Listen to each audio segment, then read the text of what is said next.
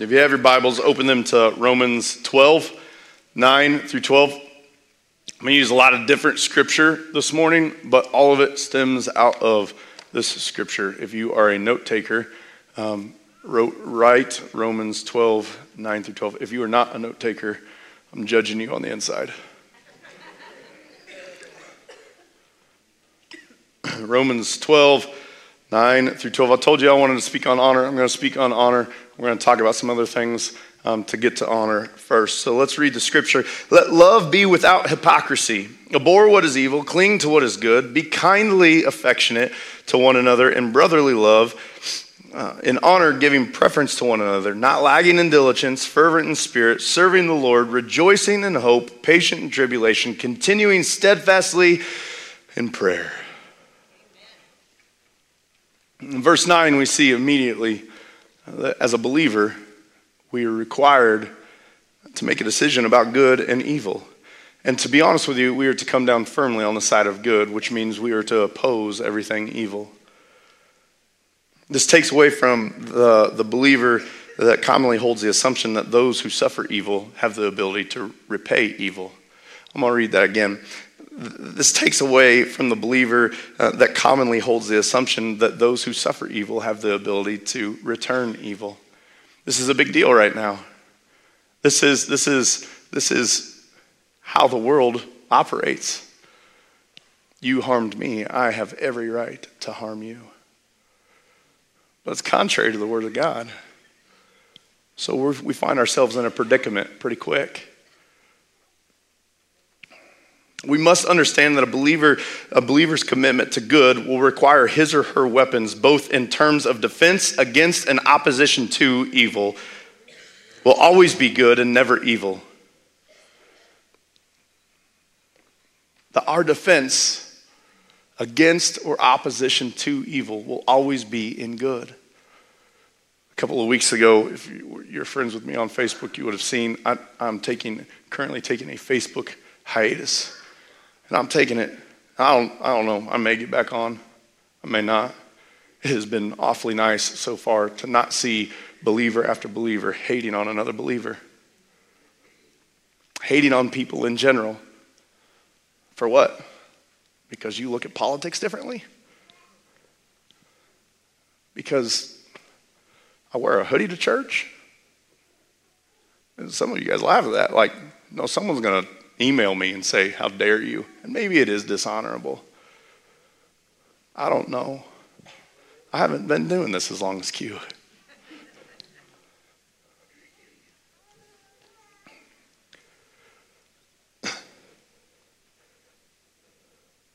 Hampton. I have fought this personally in my life, and I think you need to understand that this message, if it is not for you, I'm preaching it to myself this morning, okay? I have really struggled with this and how to handle this as a parent, this not returning evil for evil. Evil's a little bit of a strong word, but every one of us have a playground story, right? I remember growing up in St. John Elementary School, and we would play soccer all the time. And we would get in these playground fights over soccer because I don't even know that I knew what Major League Soccer was. I was getting ready to offend Sue Hale. I won't. Hampton has, when Hampton was born, everyone asked me, so you gonna get him into baseball? I'm like, dude, he's been alive for a month. Calm down, right? And I kind of took the position like, I'll let him do whatever he wants. I'm not going to pressure anything. Now he's 9 years old and he's getting after it a little bit. And I am very much encouraging. Yeah, play all the sports you want, brother. You want to go play catch today? I'll play some football. I hate football, which, by the way, the Super Bowl was last week, huh? Exciting for the Chiefs. You know why it's exciting for me? That's one day closer to baseball season. I look forward to the Super Bowl every single year because I am that much closer to baseball. I need you to understand that baseball is the anointed sport and football is just a little inferior. It's just the way that it is. I'm sorry. Okay, I won't. Thanks. I got some baseball players in here. But Hampton is at the spot now where, he's kind of fun to watch play basketball. He's playing basketball on Saturdays because he understands that defense wins championships. That's what was ingrained into my mind. That's what I have tried to ingrain in his mind. And so every loose ball, he's on the floor. Every time he has the ability to get a jump ball, he's in there. And he's a little too fiery, I may add. He's got a little too much of Heather in him and not enough of me. Listen, if you know Heather, you know I ain't lying. But Hampton been playing football on the playground, right? And one thing leads to another, and Hampton gets pushed one day. Sounds like pretty hard, to the point where he ended up in the principal's office, not because he retaliated, but because it was that hard, and they needed to make sure the dude was okay. And so he comes home that evening, tells me what's going on. I react to the principal thing unhealthily, apologize, ask for forgiveness, and then say, hey, if he's going to push you, push him back. And then I read the scripture, and I thought, dadgummit. That's our mentality, right? I don't even think that we mean it necessarily in a negative way. There's not a lot of people I know in this room that are looking for fights, right? But when your 9-year-old comes home and he's got bruises on his knees and whatnot, and it was because someone pushed him, then you look at him and say, well, let's go. What are you going to do in return? Because that's the way we were raised in some way, shape, or form. My parents didn't necessarily mean any harm by it. It's almost like natural for us to say, no, if he's going to come after you, you have every right to defend yourself, and you do. You know what that defense is? To step away and not hit. Listen, here's the tough thing. And like I said, I'm preaching this message to me as much as I am to you. These are things that I'm learning. These are things that I'm teaching. These are things that I need to be teaching my boys. That listen, if you have come against opposition and that opposition is evil, then you have every right to retaliate by stepping away and not hitting. That's what the Word of God says. And if I operate contrary to the Word of God, then I don't understand what it is that I've read. And if I don't understand what it is that I read, then how in the world am I ever going to walk this out?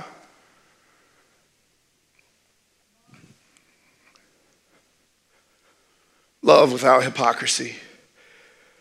Paul speaks about this love of which Paul speaks about is our response to God worked out through you and I. It is our response to God that is worked out through you and I, through our relationships. How it is that we operate. How it is that we talk to one another. How it is that we honor one another. Hypocrisy, translated in the Greek, literally means without play acting or pretending. Listen, I stand before you today as a hypocrite. I think it's safe to say that you're probably there with me at some point in time or another. That there are relationships that you are in that you are only pretending. That you are only pretending who it is that you are or the feelings that you have for them. Whether it's friend, whether it's spouse. But basically what this is saying is to combat evil with good is to love genuinely. Which brings me to my next verse. It says, be kindly affectionate to one another in brotherly love, and honor, giving preference to one another. The NIV says, be devoted to one another in love. Honor one another above yourselves. The ESV says, love one another with brotherly affection. Outdo one another in showing honor. The Message translation says, be good friends who love deeply, practice playing second fiddle. Who likes to play second fiddle? Like if the Faulkner household is reading that, then they're going with the ESV translation and not the MSG translation, right? Because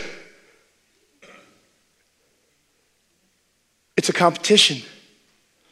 And like I said earlier, my wife, if she was preaching, she would say, I got 4 boys at home, and when Sean gets involved, it gets a little competitive. I am telling you, because I am preaching, that the competitiveness stems from one side of us, and it is not me. The Faulkner household will take outdo because we have misunderstood what the scripture is saying. We have misunderstood that this is not a competition. This is a response in humility, not a response in achievement. This is to outdo one another, is to continue to play second fiddle. And who likes to play second fiddle? But the word says, Matthew 20:16, 20:17 says the last will be first and the first last. But that is not, again, the world that we live in, is it? People, we have to understand that the Bible, the way it is that we are supposed to walk this out, will always be countercultural. So if we are walking in line with the culture, we somewhere have got the gospel wrong. I'm to outdo. I'm to continue to lay my life down for my brother, for my sister.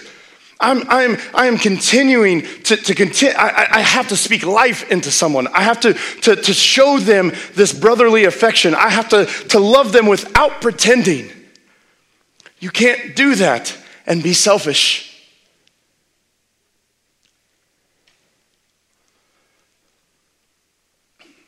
The word Paul uses for affection is storge, which is the Greek word family love. So Paul has told you to love without hypocrisy. Stop faking it. Now he's telling you to show brotherly affection, which is family love. See, you have to understand that as you come into this, whether you were born into it or whether you have stepped into it, this God that we serve, this Jesus who we proclaim as our Savior, looks at us as one family. One family. One family. Not the Father's house, not Crosspoint, not Emmanuel, not whatever other church, that every single one of us are a part of one family. I believe in one Jesus. I believe in one crucifixion, one baptism. I believe in one burial and one resurrection. Do you believe the same thing? Then it is Jesus Christ that we are a part of. It is one family. Do you know how many different denominations are in this world today? The same Jesus we just talked about, there are over 33,000 different denominations. Why? Because, I just didn't like what you had to say. Which is countercultural. No, that's cultural. We are to be countercultural. 1 Corinthians 12:27 says, now you are Christ's body and individual members of it. We are not strangers in church. We are not supposed to be strangers in church. I remember coming on staff 10 years ago, or 11 years ago this month. And there was a lady who, she just hugged you. And it wasn't the side hug, the Jesus hug. It was the, I'm coming for you. You can see it. And if you've been in this church long enough, you know exactly who it is I'm talking about. I miss her to death because she didn't care. She just wanted to hug you. It wasn't a stranger in church that if you stepped into this building, that you're not going to be a stranger. And every new person, I promise you, God, I wish I would have taken statistics of it. Every new person I ever called, hey, so talk to me about this lady. Yeah. She hug you? Yeah, and it was like, not a side hug. I said, yeah, she just loving on you. Yeah, well, I don't know how I feel about that. She don't care. I would say maybe just go in the other door next week. Church is not a collection of acquaintances that get together once or twice a week. Church is not a group of acquaintances that get together once or twice a week. I was just having this conversation with an individual this week. They said, I had invited this couple to church, and I had invited them a couple of different times, and they hadn't come, and they said that they were trying to decide whether or not they were going to come to the Father's house or they were going to go to a different church. And this individual found out that they had gone to the different church.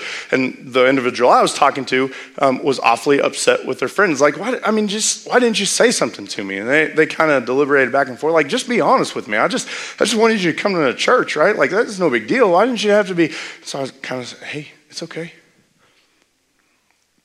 This individual I was talking to went back a little bit later and asked her friend, he said, well, I'm good. I'm happy you're in church. Why didn't you pick the Father's house? He kind of hem-hawed around a little bit like, this individual I was talking to said, no, just be honest with me. Just tell me, why didn't you come to the Father's house? And kind of took a big deep breath and he said, it's just easier. It's just easier. And the individual I was talking to was obviously upset in the conversation because this individual is getting upset again, right? Have you ever been there? Like you have a conversation, you get worked up, you take a big deep breath and you start talking about it again, you get worked up again? Like, you need to give that to Jesus. This individual started to get worked up again about it. Like, I mean, you've not even been there. You don't even know. Like, you couldn't even tell us what the sanctuary looks like. How is it easier? How could you dare? And I was sitting there smiling, almost laughing. This individual looked at me and said, I don't get it. Why are you laughing? I said, because they're right. She was like, what? They're right? I said, yeah, you need to understand that I don't look at church as a collection of friends. I'll go to most family. And I don't know if you know, but family ain't always easy. Can I get an amen? Now, I believe in creating an atmosphere where everybody has the ability to come in and discover the unconditional love of God. I believe that everybody has the ability to come into this place, and we may not do it right all the time, but I promise you our arms are open. I promise you our ears are attentive to the things that you have. I want to be in a relationship with you. I'm not interested in a friendship. I'm interested in family. That's what brotherly affection is. Brotherly affection says, no. You need to understand that when we're in relationship, that we're in it for the long haul, that we're in this for good, that whether you like it or not, the one thing that family always does is family always shows up. You will always have those individuals that say the wrong thing, that do the wrong thing. You always got those aunts, right? That's another amen statement, thank you. But you know what the aunt always does? She's always there. Her life may be a mess. Your life may be a mess. You may need to hear the things that come out of your aunt's mouth, but the fact of the matter is that she is there always, and those friends will leave you like that. We live in a culture, we live in a world, we have a society that says, if I disagree with you, I am leaving you. Jesus says, no, you and I are family, and I will stay with you for the long haul, even if you don't agree with me on everything. Even if your politics are different, even if you don't understand why your pastor has the ability to wear a hoodie, even if you think that baseball is better than football, even if you name it, whatever. That it is about being family. It is about being in relationship. And society says, hey, if you don't like it, you can find something else. I'm telling you, I want to create a culture of honor. I want to create a culture of love where everybody has the ability to come in here to experience the unconditional love of God and to step into a relationship that is not easily broken. Jesus doesn't leave you. Oh, I just talked about it a little bit ago. I can rattle off the scripture. You want me to rattle off the scripture again? I think you're good, right? You get it? He'll never leave you. He'll never forsake you. He looks at you as a head, not the tail, above, not below, blessed going in, blessed going out. He loves you, and you are not. There's nothing that has the ability to separate you from his love. And he says, oh, by the way, I expect you to do the same thing to your brother. I want to be able to show honor. I want to be able to show my boys what honor looks like in the face of struggle, but I can't do it if I am loving hypocritically. I can't do it if I say, I know what Jesus says about family and this brotherly affection, but it's just hard. Yes.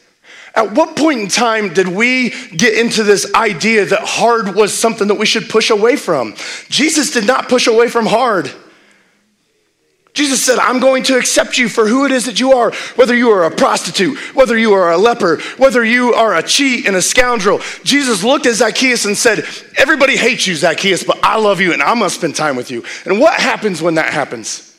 We as believers step into a society every single day looking at non-believers saying, you know what, you just do you, I'm going to do me. No, Jesus says get in the same room with them.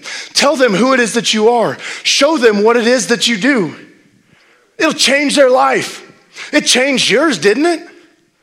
Did it not? Did Jesus not change your life?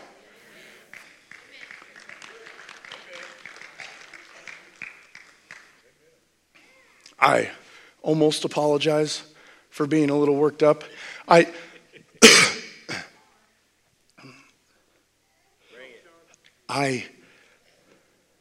live a life every day.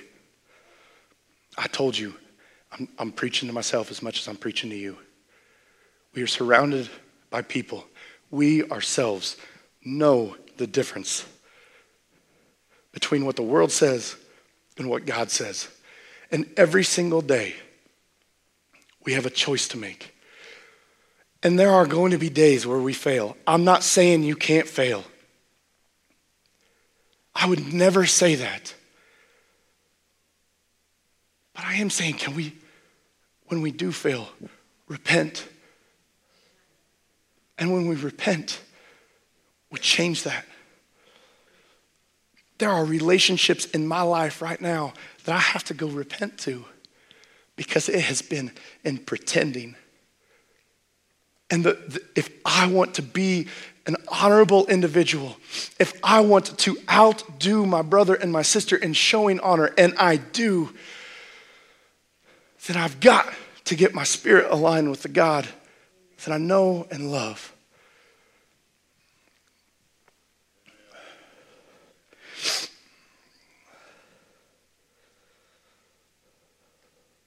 I said it a little bit ago, our society has allowed us to say, if I disagree with someone,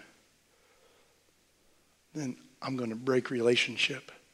The problem is,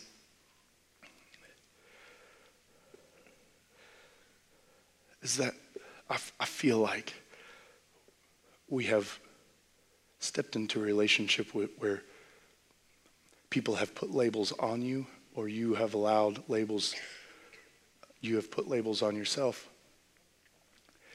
And when you're in a relationship with someone based off of labels,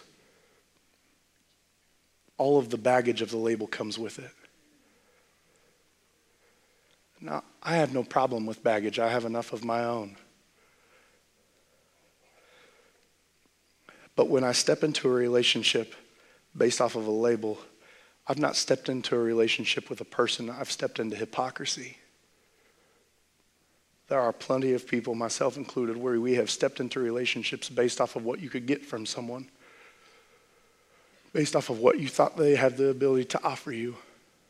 You have stepped into a relationship that is hypocritical. Brotherly affection, this family love, is not something to be taken lightly. One of the coolest things that I feel like I get to do on a fairly regular basis is, one of the coolest things I think you'll ever see personally, is one person accept another person genuinely for who they are. I don't know if you've ever seen it. I feel like I get to see this on a fairly regular basis, whether it's my job or even as a parent, right? When you see someone accept your children or your child just for who they are, like it's one of the coolest things you'll ever see. Both of my older boys have kind of gone through this phase. They're learning some tougher lessons these days, but Henley's right in the middle of this. And as soon as I tell a story, you'll know exactly what I'm talking about. Like, think if you're going into Chick-fil-A, right? You can get that chicken sandwich. Chick-fil-A is genius, not because of their chicken sandwich, but because of like the quadruple pane glass between the dining area and the playhouse, right? You send your kids into the playhouse and you can eat your chicken sandwich in peace, almost. I have 4 boys, 3 of them, they can wreak havoc in one of those areas. So I don't know about you, but I'm very much a parent that watches my boys in there because they will unintentionally kill another kid. So here we are eating our chicken sandwich. Spicy chicken, if you're me. You like spicy? Amen. That is an amen statement. Thank you. Amen. I get 2 of them. Look at me. Don't judge me. What's it saying? Oh, you go in Chick-fil-A, and immediately when the Faulkners enter Chick-fil-A, boys, go. They go into their play area. We have the ability to order like adults and get the food. Have you ever noticed like Chick-fil-A, like they have your food at the table as you sit down? It's kind of weird. Anyhow. So here is Henley in the play area, and there's a group of people in there, and you know when it's going to happen, right? Henley finds a kid that's about his size, probably around his age, and he goes up to them, and he's asking. You don't even have to be in there. You know exactly what's happening. You don't have to be in the room. You know exactly the words that he is going to ask. He goes up to a kid, right? And he kind of just kind of steps a little closer and a little closer, and you're like, just go, buddy, just go. He can't hear you. He has no idea you're watching, but you just go. And he gets to that person. He gets to that kid. And he's going to ask that kid a question. And that question has one of two answers. And it's either going to be a happy moment or it's going to be a sad moment. And Henley gets the audacity to ask the kid, hey, do you want to play with me? And the moment happens. The kid says yes. Fireworks go off. Henley's eyes get big. I made a friend. You know exactly what I'm talking about, right? If not, you can come Chick-fil-A with me next time. You'll see it. It is one of the coolest things to actually accept someone for who it is that they are. Not what it is that they can offer you, not what it is that you think that they can offer you, but for who it is that they are. The God that created this individual, you are accepting them for who? Brotherly love.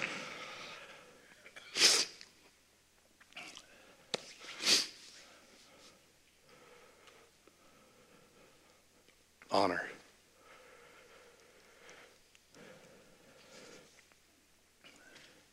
You know, the second part of verse 10 is to outdo one another in showing honor. I think honor matters big time.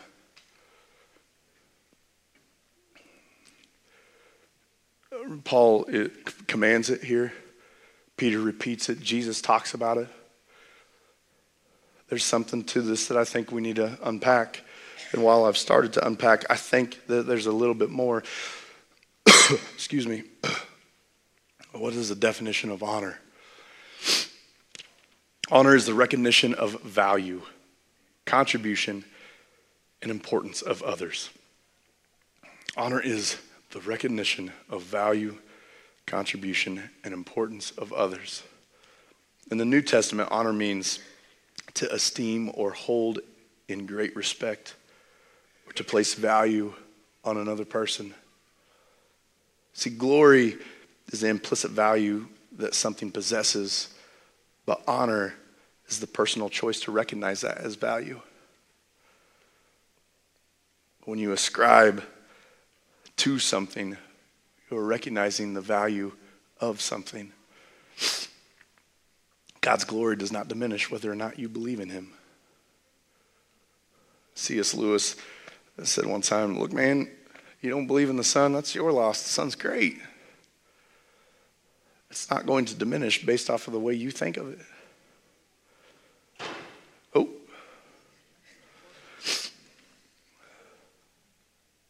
It's the same thing with God. He's still glorious.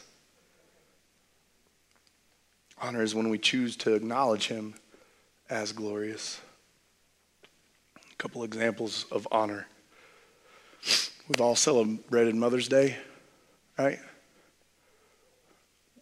Celebrate the woman that went through unbearable pain to bring you into this world. And that was just the beginning of your relationship. That was before she even wiped your butt. We come to those days and we honor our moms for everything they've done for us. Well, that military man or woman that comes back from deployment, right? You know it's going to happen, right? Because you're sitting in the terminal. I don't know this because I sit in a lot of terminals. If you know anything about me, I do everything I can to stay away from them. You know what I'm talking about, right? Like the family's there. They got the cards, the big poster boards. They got balloons, flowers, the kids. Like everyone is waiting with anticipation for the plane to arrive and your loved one to step off that plane and hug them, because who knows how long it's been since they've seen your family. And the individual gets off and everybody's hugging and everybody's crying. And the next thing you know, everybody in the terminal, they're crying and it's a thing, right? And the next thing you know, everybody in the terminal stands up and claps, thanking them for their service, thanking them for putting their life on the line.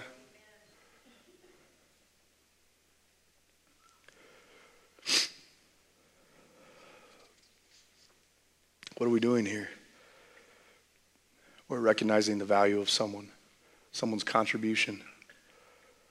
Right? And glory is rightly seen. Honor is rightly aligning. So often we talk about honor, right? We kind of toss it around as one of those words we know is important, but like you don't want to, right? It's like that Christmas gift that we all get. It's the Christmas, we have plenty of them in our house right now. It's the Christmas gift that wasn't so great to play with every single day, but every time you go to say return that because you can think of the money that can go back into your bank account, your son's like, well, but I mean, I may still play with it. Like, sometimes I feel like that's the way we look at honor, right? Like, oh, I know it's important, and I'll keep it in the back of my mind, but it won't be in the forefront of my mind. Honor is central to our faith. This is kind of corny. This is kind of what happens when you get ready for a sermon. So, geez, people.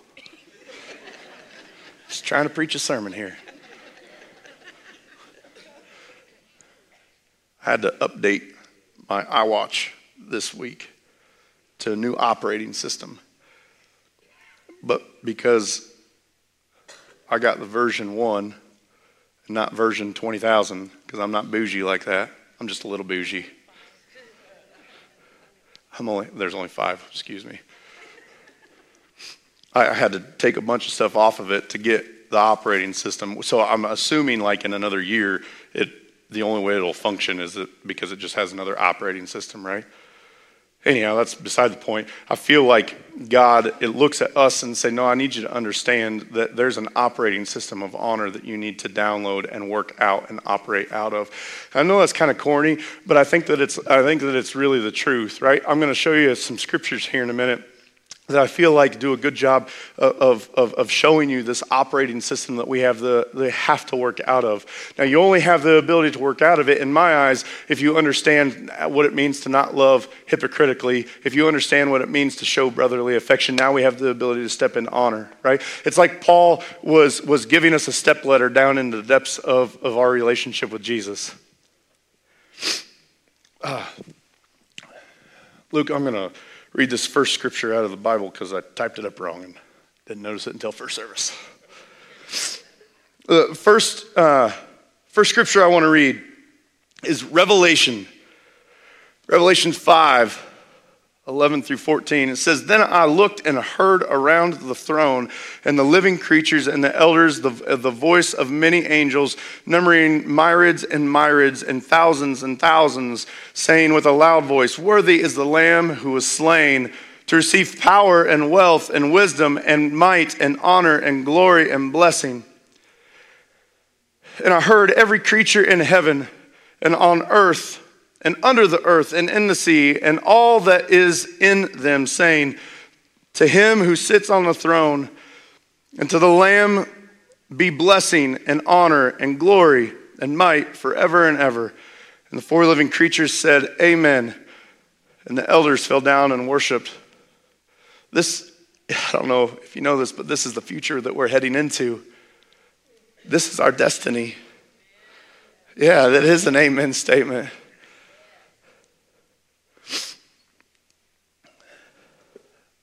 God, the Trinity, between the 3 of them, show honor.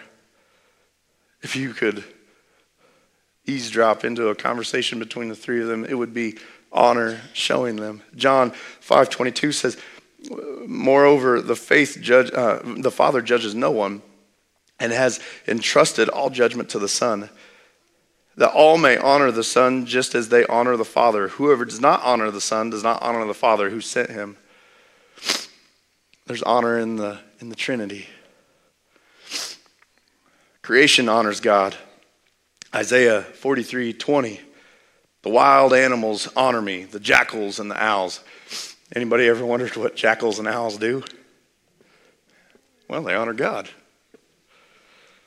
Because I have provided water in the wilderness and streams in the wasteland to give drink to my people, my chosen, the people I formed for myself, so that they may proclaim my praise.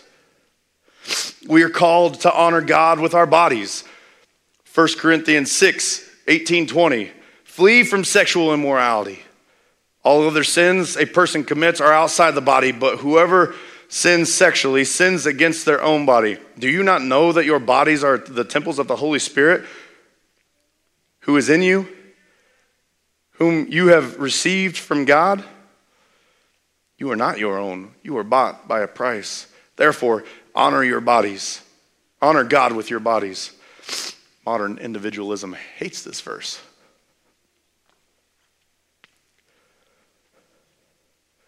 We are called to honor God with our wealth.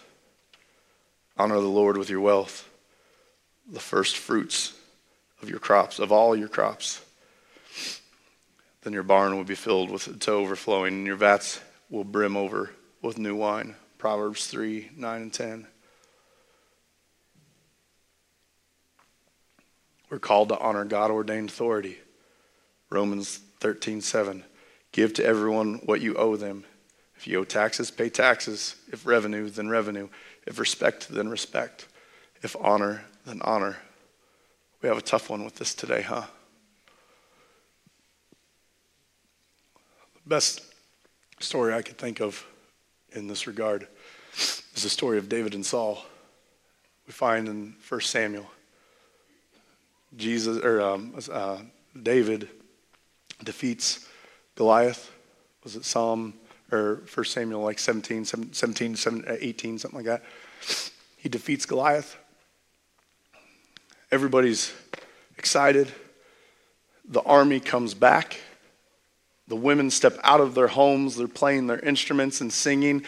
David killed 10,000. Saul killed 1,000. And Saul is immediately angered. Later on in that scripture, it says that Saul was, that David was in the presence playing the lyre of Saul, and Saul had a spear, and he tried to kill David twice. Obviously wasn't very good at his job.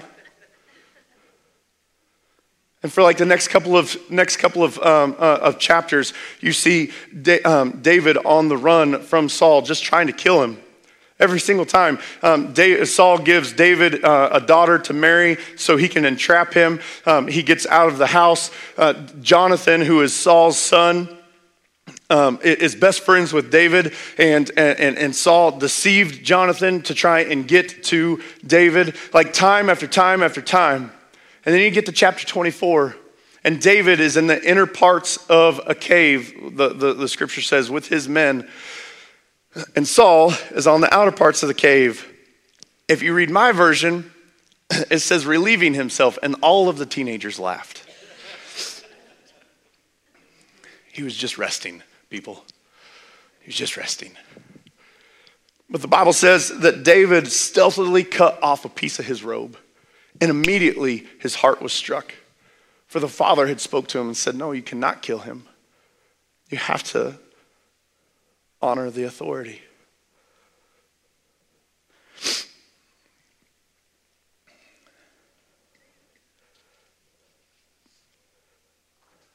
We stand in February, Black History Month.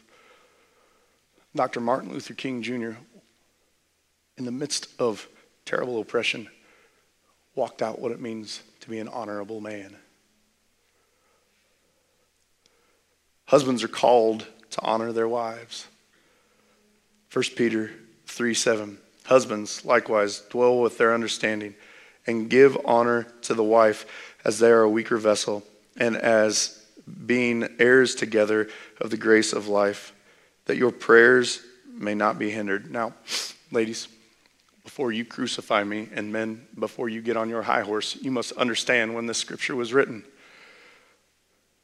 The scripture was written 1,000+ years ago. I hate to tell you this, but women were not honored back then. In the hierarchy of things, women were a little higher than livestock. And so the men that were reading this back then would have said, wait a second. That says what? No. Women are supposed to honor me. My wife is supposed to honor me. But that's not what the scripture says. The scripture says, husbands, honor your wife, and do so, and your prayers will be heard. And all of the light bulbs above the heads men's went off. Oh. Huh. Maybe that's why I didn't get that prayer answered. Ladies, this is not a tool in your tool belt to use in the midst of a fight. Oh, you're not honoring me. Now get this. Men, honor your wives. Honor your wives. Honor your wives.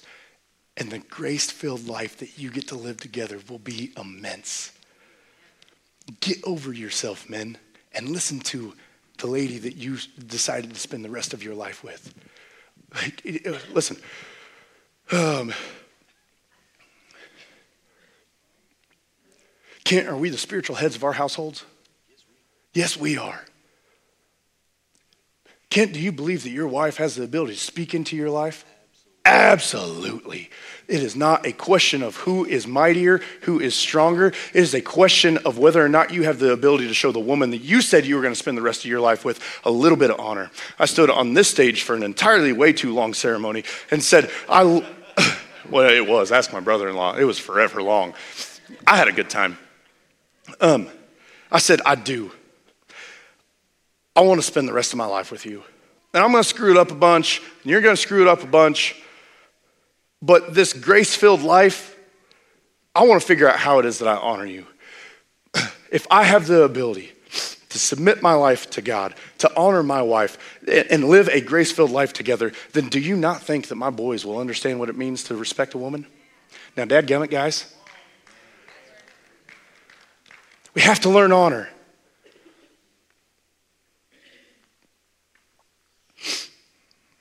Do I have any teenagers in here? We've got a couple of them. Yeah. This one's for you. You excited for this? Ephesians 6:1-3. Children, obey your parents in the Lord, for this is right. Honor your father and your mother, which is the first commandment with a promise, so it may go well with you, that you may enjoy a long life on earth. Honor your father and your mother. And by honoring your father and your mother, you will have a long life. It doesn't say just a long life. Who wants to live a long, sucky life? No one. Jesus' promise to you in honoring your father and your mother is to live a good, long life, that it may go well with you. You want a long life? A good, long, well life? You honor that dude. 1 Timothy 5:17-18. We see honor to those who teach and lead in the church. The leaders who the leaders who direct the affairs of the church well are worthy of double honor, especially those whose work is preaching and teaching. I'm just the messenger. I'm sorry. Some of you got it. Either that or someone was saying, God, that's really arrogant. For scripture says, do not muzzle an ox while it is treading out the grain, and the worker deserves his wages. What's my point with all this? Honor is in your destiny. Honor is in the Godhead. Honor is in creation. Honor is in sexuality. Honor is in wealth. Honor is in marriage. Honor is in family. And honor is in church. This is the operating system by which we are to live our lives, to show honor. But just like I spoke about a second ago, I feel like Paul is leading us down a ladder to a deeper relationship with Jesus. And that we have to understand what it means to live without hypocrisy. And once we start to get a grasp on that, then we have to understand that when I step into a relationship with someone, that those heartstrings are a little deeper, a little stronger. That I don't just walk away from every negative situation, every bad situation, every tough situation. And that as I do that,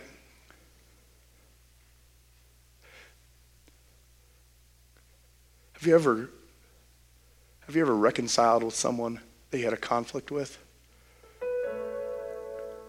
Those heartstrings are a little deeper. You've worked some stuff out. That's what we do with family, right? You go through some stuff, and you come out on the other end just a little stronger. You know what that shows you? It shows you how to honor someone. I said, man, I may have not understood everything. You have honored God at least long enough to work some things out so that we both had the ability to see clearly. Man, we live in a world that we honor wealth, we honor celebrity, we honor privilege, we honor all these things that have nothing to do with who we believe in.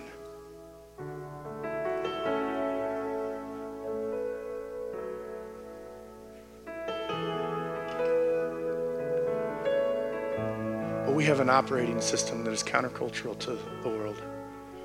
I'm just looking at you saying, do we have the ability to create a culture of honor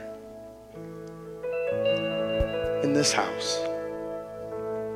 In this house, some of us hate our jobs so much that it is like pulling teeth to go. Can you just honor the fact that you got one? Some of us have been hurt so deeply by people, by the things that they've said.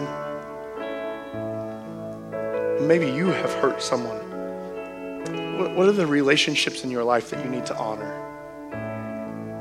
What are the relationships in your life that God is specifically speaking to you, saying, hey, listen, I think you need to be a little less hypocritical. Be a little more affectionate to your brother, and I will show you how to honor them. Every single one of us have them. Whether you want to admit it or not, I don't know. That's between you and God. But today, the pastor that stands before you is saying, I have struggled with honor. And I repent before God, saying, I got to figure this out. I got to figure this out for myself. I got to figure this out for my home. I got to figure this out for my boys. I got to figure this out for us. I'm willing to go down that path. The question is, are you?